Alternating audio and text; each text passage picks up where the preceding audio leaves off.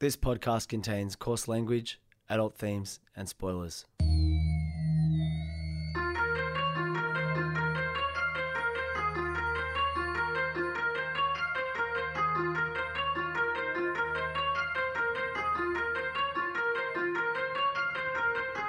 My name's Peach, and for the past couple of years I've been helping my friend Shag overcome his childhood aversions to everyday foods in the podcast Fussy Eater.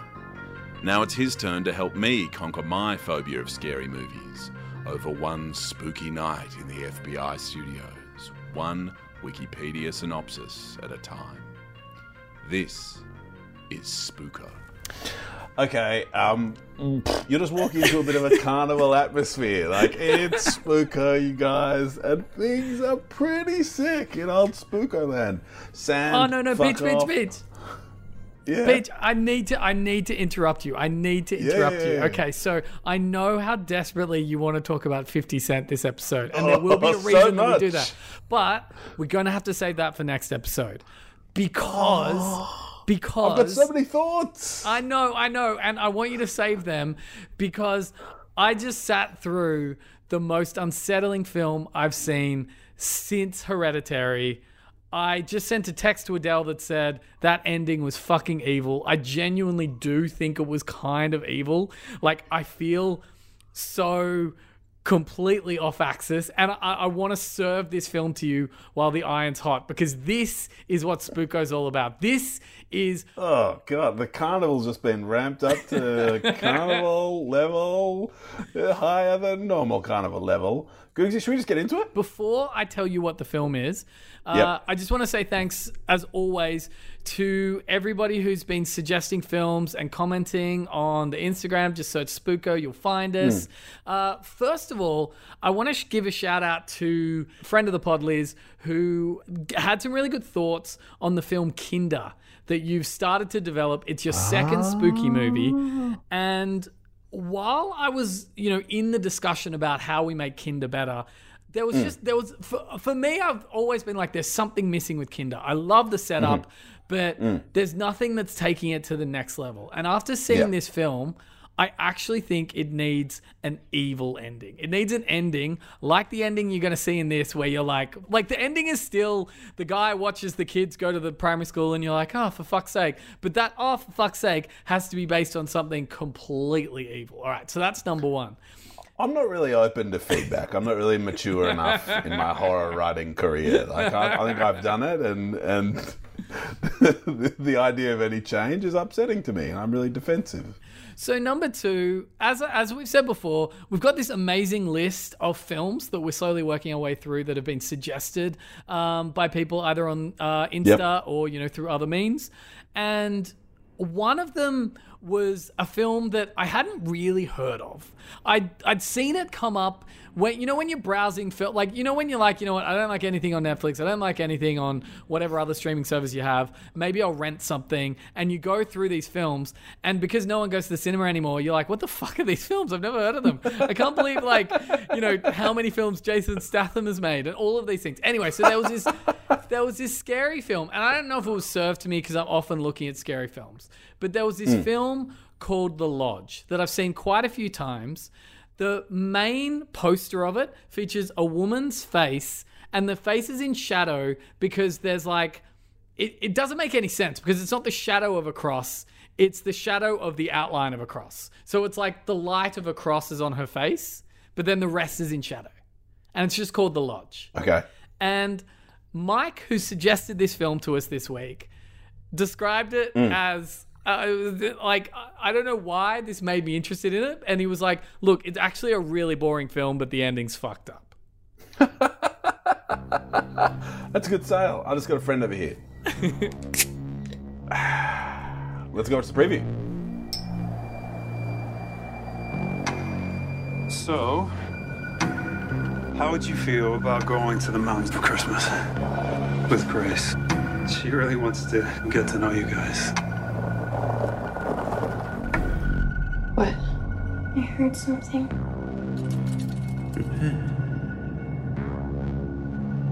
Repent your sins.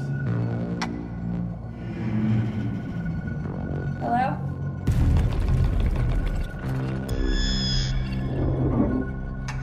Why'd you do that? We didn't do anything. We're leaving. What are you talking about? Look outside. We're stuck here. Ugh, 10 out of 10. I give it a 10. Sick. Tell me about this film. I've got to say, we haven't done a film this spooko in a while. Like the last couple of films, like The Host, Pumpkinhead, they've been fun, they've been goofy, they've been arguably comic. And so this just takes us back to reality. If Spooko was one long horror film, yes, that was a lull where it's like, oh, everything's fine, and then bam, jump scare, or bam, like something's fucked up. Bam, someone turns out to be not the same person we thought they were. Why is the cross up so... Okay, yeah, cool. All right. There's a couple of things. There's a couple of things I need to tell you about this because, like, I just had a quick read through the Wikipedia synopsis, and it does a pretty good job.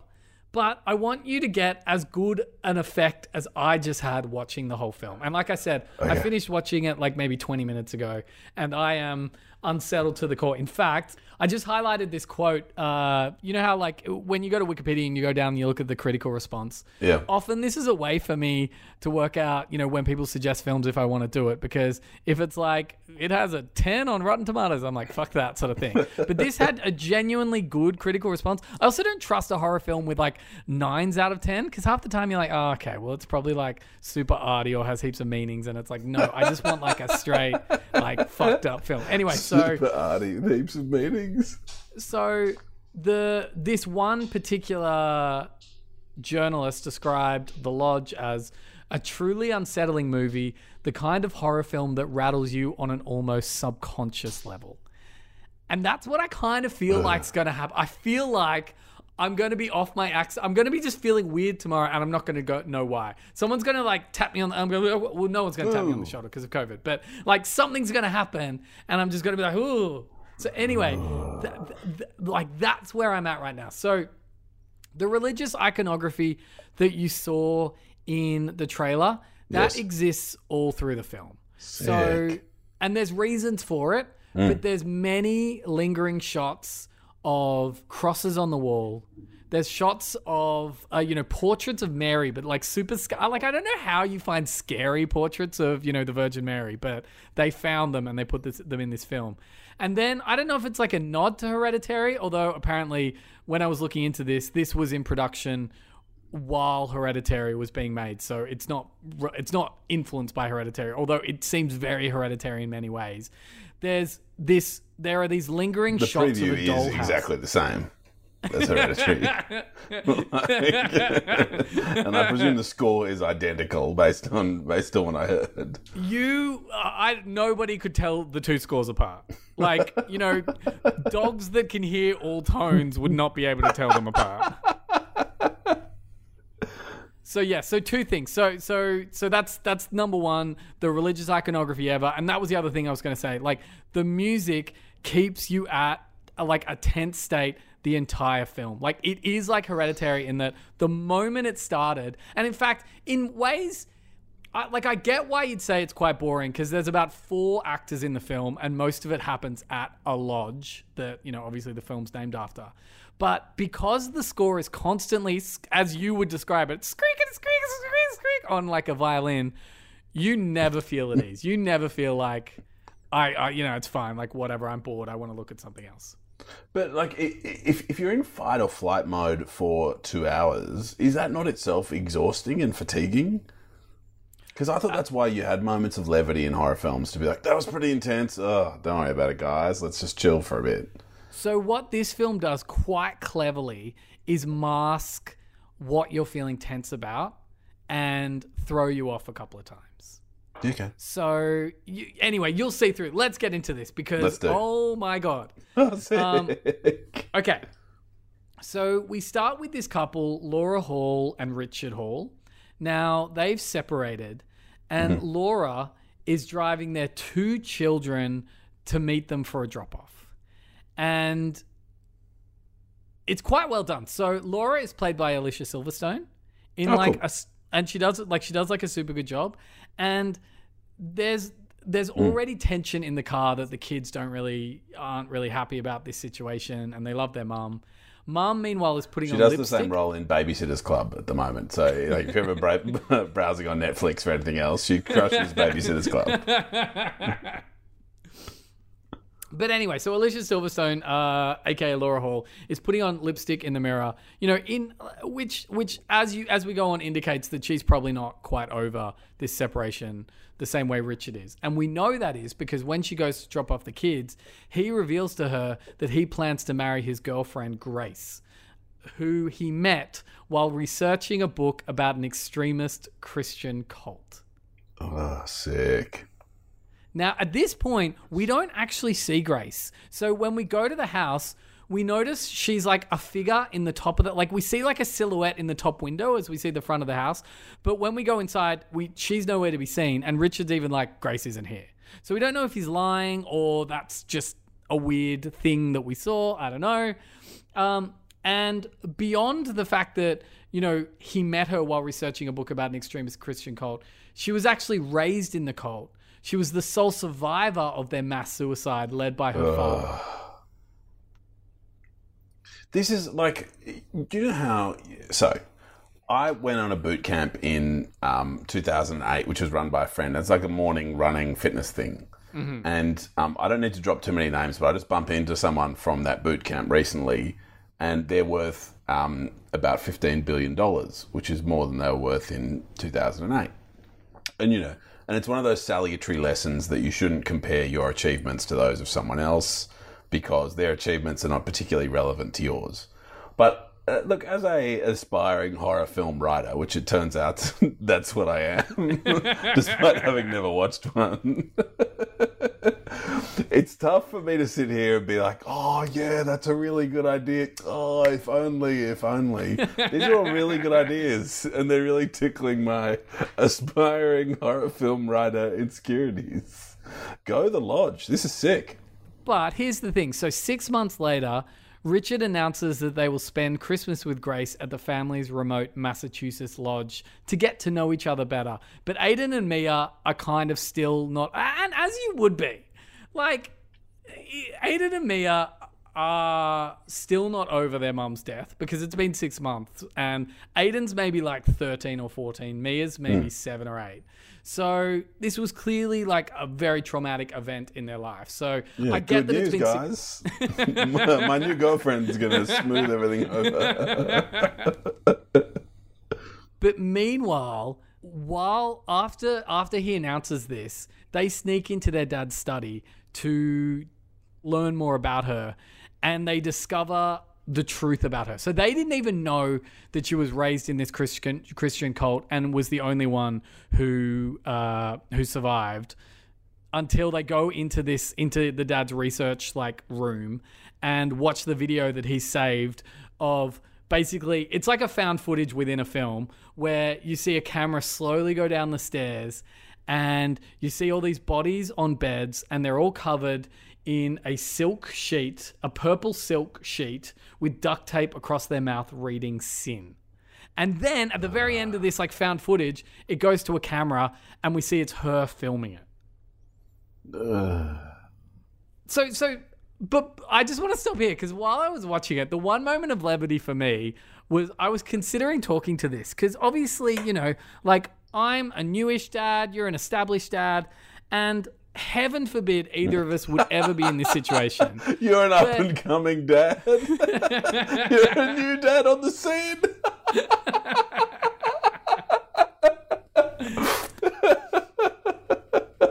Us OG dads are like... We're on the way out. But if your new girlfriend, after your wife committed suicide... Oh, did I even say this? No, I'm like, she committed suicide. The Zoom is really shit tonight. Like, I don't know what's going on with the Zoom. Whenever we talk about cults, it seems to fuck around. But you're like, yeah, so the wife's death. I'm like, cool. I must have zoomed out. Oh my God. No. Okay, so let me backtrack a bit. So on the day that he tells Laura that he's going to marry Grace, she drives home, she sits at her table, pulls a gun out of her purse and shoots herself in the head. And it's like, it's just the most shocking scene. It happens within like 10 minutes of the film. So yeah, so anyway, so that's happened. And then it's 6 months later and the kids are sort of blaming the new girlfriend for her death. But I guess my point is, as a dad with kids who've gone through a pretty traumatic experience, you should probably tell your kids that your new girlfriend was in a cult. Don't you think? Maybe not. Maybe. Is it yours to tell? I don't know. I think that's fun. Just to give you a genuine answer. Yeah, like, is it your business to share or their business to know? That is actually, I did not expect this, but that's a really good point. Yeah, okay. I'm still having fun. I'm still with you. You haven't lost the crowd. You haven't lost the crowd, young homie. Young lion. Anyway, so they all go to the lodge and the dad's basically like, look, here's how it'll go down.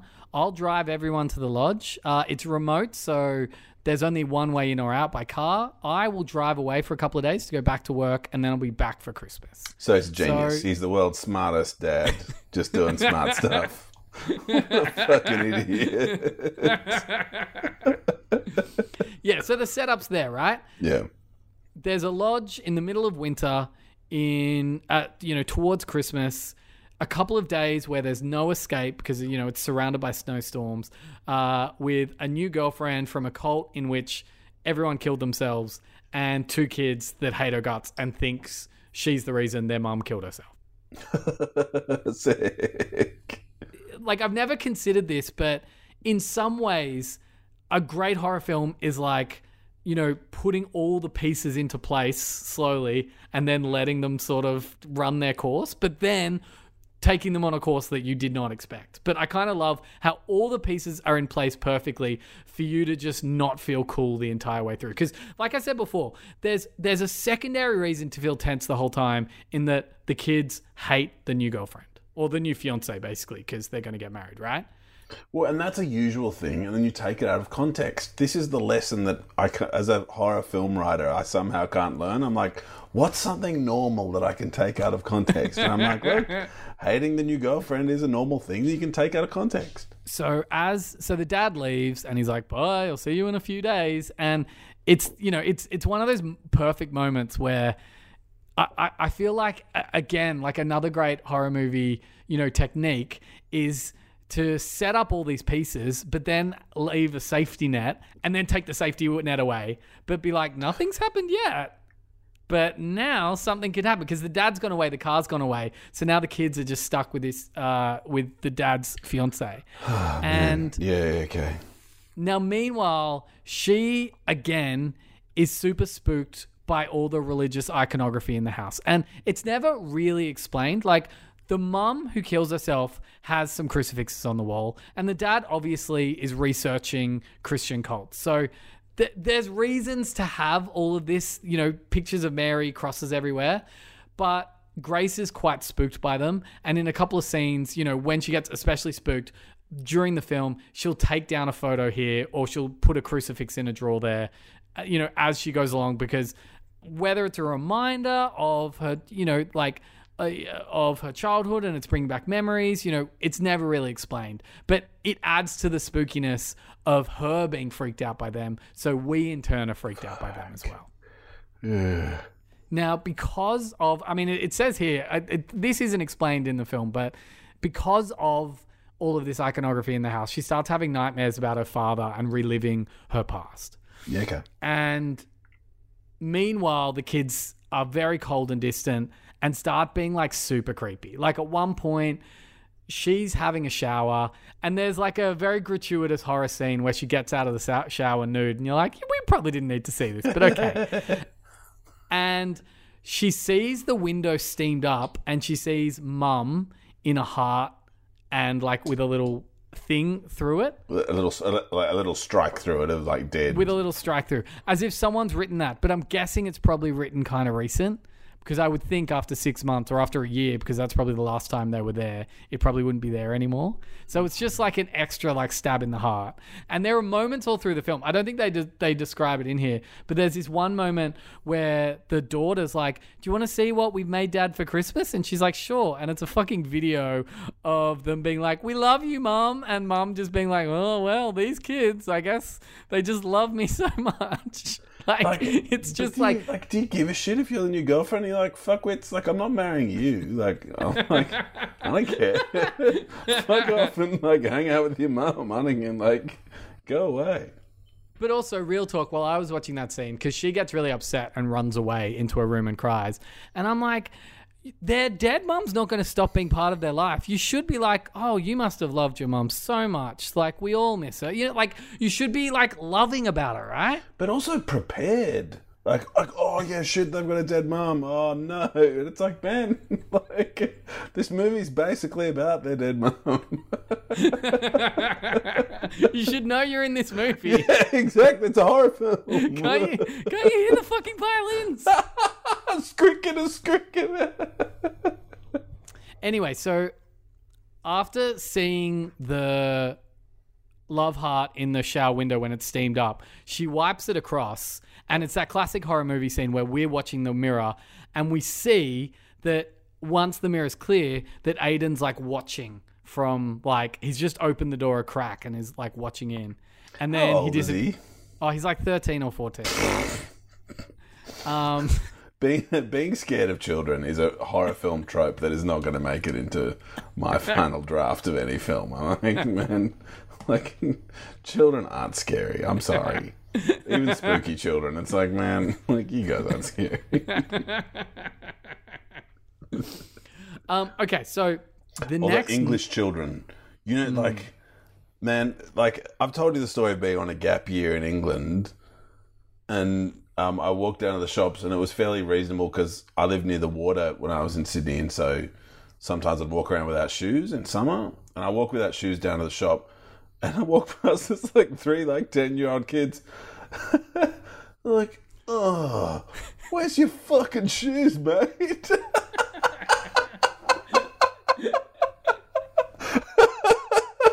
I was like, Peach, you are so lucky you didn't get stabbed. Oh my I god. was like, better put on some shoes next time.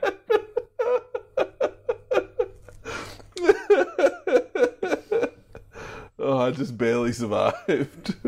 These people were 10 years old, I should say, for clarity, if that. I know we weren't meant to speak about the 50 Cent book this episode, but he's got heaps of advice to offer about this scenario. So We will get there. We will get there next week. Okay. So anyway, so the next night, there's a moment where it seems like Aiden, who is the boy, wants to make peace with Grace. So he brings in a cup of cocoa while they're all watching like TV at night, and she's like, "Is drug laced? There's drugs in there, isn't there?" Yes. Peach. Just hold on. Just hold on. So she's like, is that for me? With like a smile. And he's like, yes. And so she takes it and she drinks it. And what's really funny is that the daughter's also like, oh, I'm really cold. And Grace is like, do you want some cocoa too? And she's like, no. And so you're like, okay, well, clearly there's something going on with the cocoa, right? Sick. Peach. Good instincts from your boy. That night, there's this moment where basically they're watching a film, and in fact, it's another one of the things where they're like the film within a film, and like a very classic contemporary horror trope is to reference earlier horror films by watching them. And in this film, they're watching The Thing, which is like a sci-fi horror classic that we should get to eventually. And it's also set in the snow and about sort of loneliness and going mad in the snow kind of thing, isn't it? Yeah, and like a mutant that can take any form, and body horror, like a lot of body horror that's super gross. But anyway, so she falls asleep while they're watching these films. She then has a dream that she's outside on the snow, and then she falls into the ice below. And you think, oh my God, fuck, maybe they drugged her and left her outside. But no, she then wakes up in the morning, she's on the couch, and she's just fucking freezing. So she goes to She goes to I think the stove to turn them on to try and get warm, but like there's no gas. She tries to turn on the water. There's no water. She tells Aiden, she's like, hey, Aiden, I think like the power's out or whatever. Can you go try and turn on the generator? And then she looks in the fridge and there's no food in the fridge. And she's like, oh, guys, what the fuck? Like, if this is a joke, not funny. And Aiden comes back and he's like, we didn't do anything. And she's like, well, how's the power? And he's like, there's something wrong with the generator. I can't start it. So they have no food, they have no power, they have no water, they have no nothing. And so she's like, I'm going to go up to my room. When I come down, I want all that food back in the fridge. I don't care. She goes up to her room and all her stuff's gone, including her pills. Now, at some point, we realize that she takes pills for something. You know, it's Deus Ex pills. She was in a cult. Pills ex machina. She was in a cult and she needs pills to not have nervous breakdowns. To not be mad. Yep, they're the anti-madness pills. And if she doesn't have her pills, eventually she'll have a nervous breakdown, which may or may not be something that happens in this film. I get it. Like, I do feel like horror movies' approach to mental health has actually not improved in the last 6 decades. I feel like essentially we're saying she's mad and requires pills for her madness is pretty much what we're saying. Even down to the treatment of suicide, like the wife gets some bad news, so she goes home and kills herself. Like suicide isn't a more some man doesn't want to sleep with me. Oh well, yeah, completely fucked. It's like, okay, well, let's call Richard. He'll come back early. He'll sort this out. And surprise, surprise, all of their cell phones are dead, and they can't charge them because the generator's out. And then later on, as she's more and more, because she's not she doesn't know, and the kids are basically like, we didn't do anything. But she just, and you don't know, and we don't know, right? Like nobody knows what's happened.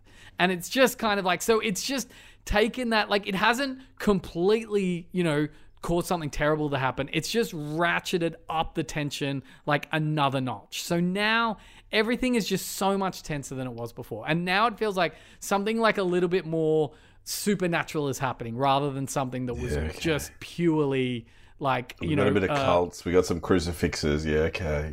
Yeah. We were watching The Thing. Yep. So Aiden and the daughter start to get a bit closer to Grace. Well, not closer to Grace, but are sort of like, we need to do something. Something's going on. And then Aiden says he had a weird dream. He's like, I didn't want to tell my sister, but I had a dream that the gas heater malfunctioned and we all suffocated, and expresses his fear that they may be in the afterlife. And it's around about this time that she notices all of the clocks have been advanced to January 9. Like all of the, I guess the clocks that have dates on them. Sick. Which is, yeah. So because of this, over the next several days, Grace starts to succumb to anxiety, medication withdrawal, hunger, and the cold. Like there's one awesome scene where you see her like huddling up next to the fire with a bucket full of snow trying to melt it because it's like they need water. So that's how they're getting water basically. And as this is happening, she keeps having more and more dreams of her dad and the cult. And at this point, we start to realize what the cult believed. And I've got to say, like, I'm not like... In no way am I advocating for this cult, but no. But of all the things cult believes, I'm like, look, I'm not pro cult, but let's just sit down and talk that real talk. So this cult, like, of all the things cults believe, this one to me, I'm like, oh, that makes sense, right? So they're a Christian cult, and what they believe is, the afterlife is there when we die and we can be with God. And so why don't we just kill ourselves ASAP and then we get to be God soon? We get to be with God sooner, which to me is like pretty okay logic. It's like that makes sense. Well, I thought the way you earned heaven credit points if you believed in the afterlife of that way is that I thought suicide cancelled out all the heaven credit points you earn to get you into heaven. Okay, but every cult has a cult ex machina as well. So what I imagine, and it's not explained, but I think in their minds it's like we're holy people, so when we die we're going to go to God, right? And I imagine what I think has actually happened is potentially, like we never know, but what I think's actually happened is the daughter has killed them all one by one, because that's why she's the only one left standing. In obedience to the cult? In obedience to or maybe they have a rule that's like suicide's not wrong if it's to be closer to God. They don't explain that. But in terms of cult things, like there are cults that are like, we're going to go to a planet, or like, you know, whatever QAnon believes. And it's like... Shag. Like, what is a cult, actually, really? It's like a group of people who fanatically believe in a religious thing. Like, now that I think about it, I'm like, what the fuck is a cult? I don't think it has to be religious, but yes, it's a group of people who have fanatic subservience to a cause. Yeah, okay. Okay, cool. Anyway, so at this point, because Grace is just like, you know, she's hungry, she's thirsty, she's going through withdrawals, which was probably causing her to fucking sweat crazily, and she's going to be feeling terrible. And obviously she's having dreams of her dad and like the life before. So she's like, fuck this, I can't do this, I've got to leave. I've got to find some help. And the kids are like, no, you can't leave. There's like, you know, the nearest house isn't for miles and you won't... Basically, the kids don't want her to leave. And it's pretty obvious the kids don't want her to leave. But she's like, I'm going to do it. And so she leaves. And I'm like your classic Sydney sider in that I rarely, if ever, see snow. In fact, I've never really seen snow in my life. So I don't understand. Like when you see shots of people going out like in snow blizzards and they're covered in blankets and stuff, I compare it to going out in a cold Sydney night, and I'm like, why is everybody like, oh, just so relax. just wear an extra layer, you'll be fine. Like I've never, like there's a lot of memories based on experience rather than, you know, thinking things through, right? And because I've never experienced it, I see that and I just can't empathize. Context is key. Anyway, that's the lesson of Spooko. So she's wandering around with this blanket. At one point, she comes across a cross-shaped cabin. We don't know if it's real or not, because in the upper window, she sees her father calling to her, and she like bangs on the door, but he doesn't let her in. Eventually, it turns out she's actually been walking in a circle, a la the Blair Witch Project. Blair Witch Project, yep. And she makes her way back to the house. But before she makes her way back, she finds a picture in the snow just outside that says "in loving memory," and it has a picture of the two kids. Yeah, okay. And so she walks. It doesn't help. Like, I must say, with all due respect to you, Shag, that like the fact that you flagged the end of this being a sick surprise, and the fact that I learned from the preview that the director was the director of Goodnight Mommy. Like, I'm sort of hugely on alert for evil children. Hugely on alert for a bit of gaslighting, hugely on alert for a heartbreaking evil children gaslighting ending here. So I feel like in the marketing they missed a trick. If this is going where I think it's going, and I don't know, like I think it was you who said something recently about how sometimes the marketing of films can really miss out on the thrust of it. I think it was with Jennifer's Body, how it was marketed as like a teen sex romp with a bit of horror thrown in, sort of missed out on being like a third wave feminist, meme-inducing, you know, genuine, exciting, zeitgeist capturing movie. And I feel like being like, from the directors of Goodnight Mommy, it's the thing about some kids. Are they evil or aren't they? Eyebrows. And, you know. I don't know. I'm with you, though. I'm having fun. So I actually don't think it's going where you think it's going. That's what's cool. Sick. Okay, cool. All right, so... I love me coming in with my hot take before I know the ending. Hey, guys, this is why your ending that I don't know what it is wrong. Can I ask, though, are you feeling even vaguely unsettled by this at all? Oh, yes, I am. Like, The thing that spooks me out the most, I think, in the retellings is the gaslighting element. Like, to me, it's the the drugs in the cocoa I was like, oh, fuck. And that felt like Rosemary's Baby, which is the scariest movie we've done, I think, genuinely. And so I'm sort of on tilt for anxiety mode, and I'm scrambling for, like, the reason I scramble to, oh yeah, I already know the ending, is that I'm scrambling for certainty. You know, like I'm like, yeah, I already know, whatever. I know how this goes, you know? But anyway, she goes inside with this picture. The kids are like, what the fuck is this? She's like, I don't know. And they're like, what is it? And at this point, she's basically comatose, right? Like, at this point, it's like she's a shell of a human, which is She needs her madness stopping pills. I understand. which is one of the scariest parts of it. So they sort of go about for the, you know, whoever knows how long. It could be like a couple of hours. It could be a day. You know, the kids are sort of hiding upstairs. She's just sort of like wandering around like in a comatose state. And what, like, in this time, we also find out that while she's been asleep, she's actually been sleepwalking. And there's a moment where she has a dream that the kids are dead, like, you know, the members of the cult were dead, and she wakes up and she's standing over their bed. So the kids say it, but we know it's actually true. She has actually been sleepwalking around the house at night when she's been dreaming of her dad. Sick.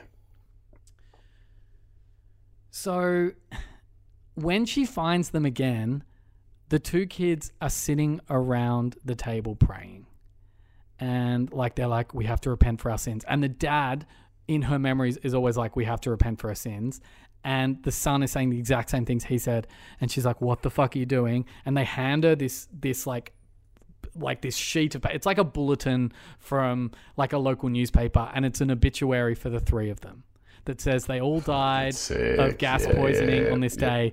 And the son's like, we're in purgatory. We have to atone for our sins or we won't be able to go to heaven. And she's like, fuck you. Fuck, this isn't true. How dare you? Blah, blah. And she's just like, none of this is true. You guys are putting this on. Fuck this. I can't deal with this. No. And then just sort of like leaves them in like a huff, right? So to prove they're in purgatory, Grace is walking through the house, and as she's coming up to this attic area, which becomes important later on in the film, and we are quite close to the end, but becomes important at the end of the film. As she's coming up the stairs, Aiden drops down and he's hung himself. What? Yeah, right? He was my villain. So he's hung himself. She's just like, oh, and she screams. Then he puts his head up and he goes, see, we can't die. We're in purgatory. Okay. So then Grace basically suffers a nervous breakdown. There's a subplot. It's not really a subplot. She has a dog that they brought along, and the dog dies of exposure during this period, and she discovers it at this point. Like, because the dog goes missing quite early on, and then at this point, the dog's died of exposure. She sees him hang himself, and he comes back to life. And so she's just outside, cradling the dead dog, walking around in the snow, in the super freezing cold, just being like, just praying to herself. So she's just snapped, and she's gone back into prayer mode. And she's just like repeating prayers after prayers after prayers. At this point, we cut to the two kids watching her. The daughter is crying, and she runs off. Aiden's like, no, don't go. And then he's like, fuck. And you're like, okay, so maybe the kids are behind this. Ugh. So at this point, the kids are basically like, we have to tell her. And so they go down to the basement. They remove a board where we find all of their possessions. So they've hid all the food all of their and all the possessions. blankets and all the fucking gas. Everything's down Well, you there. can't get the gas. He goes specifically, can you find her pills? She needs her pills. So they go up, and she's sitting on the porch cradling this dead dog, and they put a blanket around her, and they're basically like, Grace, we made it all up. It's just a joke. Please come inside. You're going to die. And at this point, Grace just can't hear it. Grace is too far gone.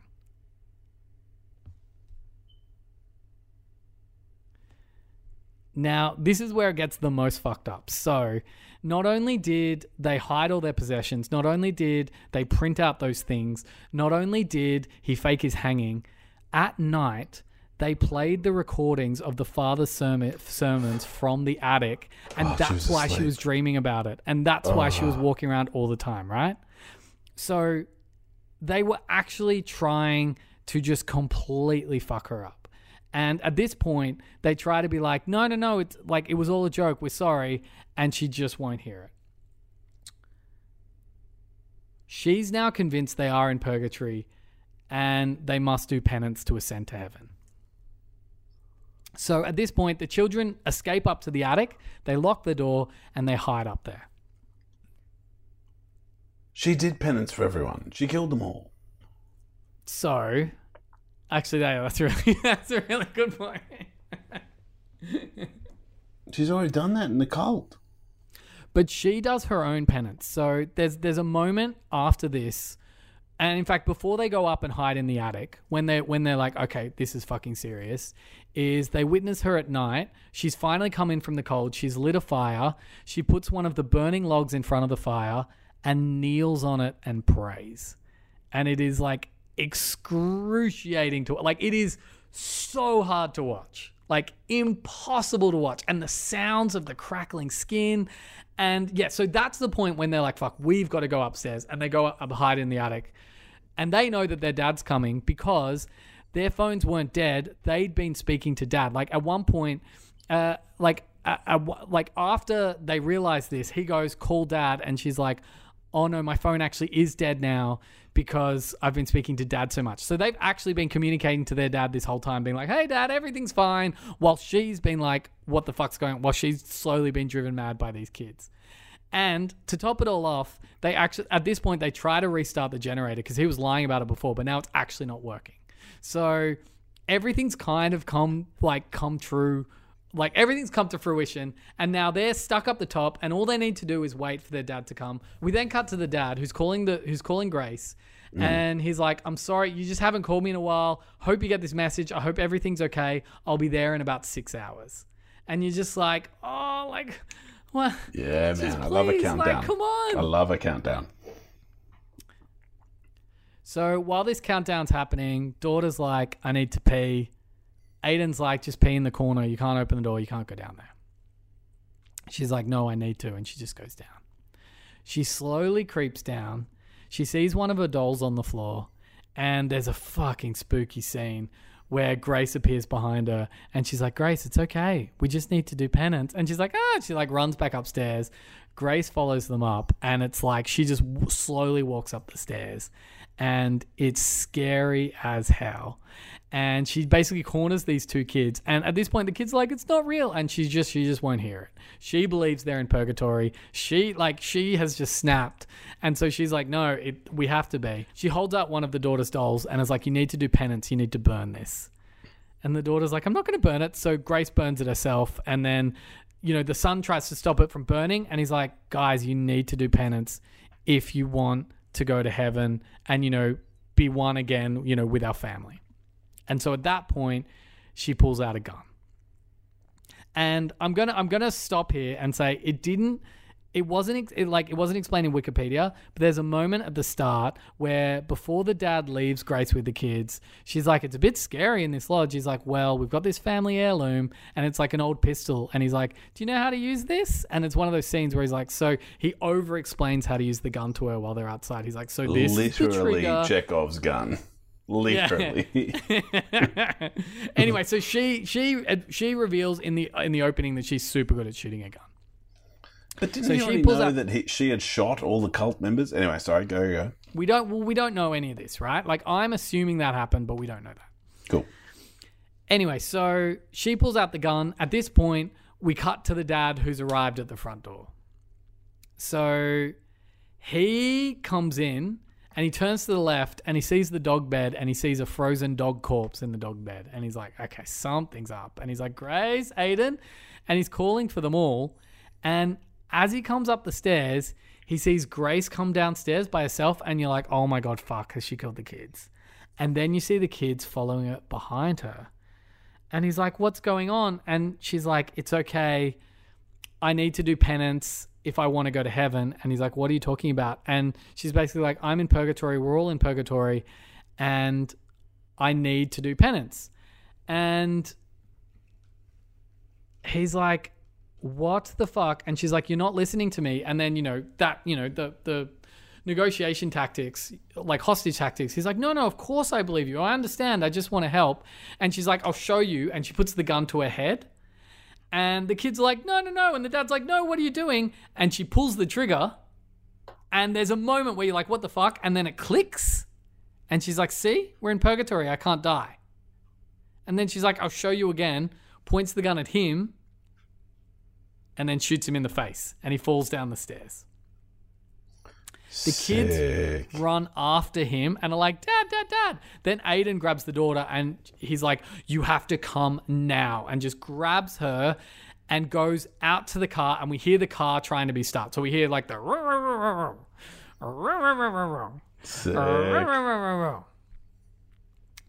So then there's a top-down shot of the stairway where the dad's body is. And we see Grace slowly walk down and then like talk to the corpse and just be like, it's okay. It's okay. We're not dead. Everything's okay. She then and it's one of those moments where it's like, does she know what's happening? Does she not? I don't know. Because then slowly she stands up and keeps walking outside towards the car where we hear the... We follow her walking outside towards the car with the gun in hand. Yes. And she stands in front of the car while we hear the... And the car just hasn't started yet. Okay. All right. We then cut. Yes. Sorry. Yes. Yeah. Okay, so we then cut to the final scene. We're around the dinner table. Dad's corpse is sitting up. Sick. The two children are sitting there. And Grace is sitting there. And she's leading them in prayer. And she's saying, it's okay, we're all going to go to heaven soon. And then she starts singing this hymn, Nearer My God to Thee. And I didn't know what it was. It's just in the Wikipedia. But there's we sit there for an unsettlingly long time, her singing this prayer. And then we cut to a final shot where the camera just goes to the gun. The camera just looks at the gun that's sitting on the table. And then that's the end of the lodge.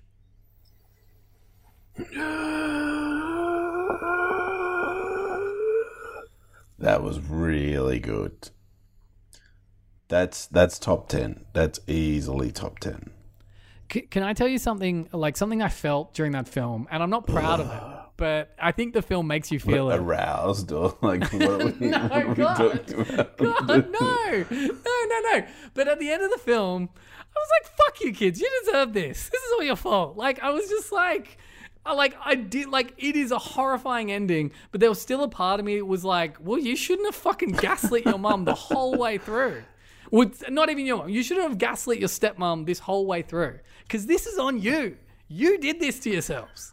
Well, it's like, oh shit, we took away the anti-madness pills and she went mad. And it's like, well, what do you think they're for? Oh, yeah, it's man. like this is why I'm not proud, because obviously this is victim blaming, but at what point is victim blaming justified? And I think when you drive your stepmom crazy and take away her anti-crazy pills and bring back painful memories from her childhood just to punish her for trying to marry your dad, maybe you're a bit responsible for your inevitable demise. Oh, and the thing I missed. Okay, yeah. So this is the thing. So in that final shot, they're all sitting around the table and she gets up and she slowly puts a masking tape over each of their mouths, yes, because the original bodies had like masking tape over their mouths that said sin.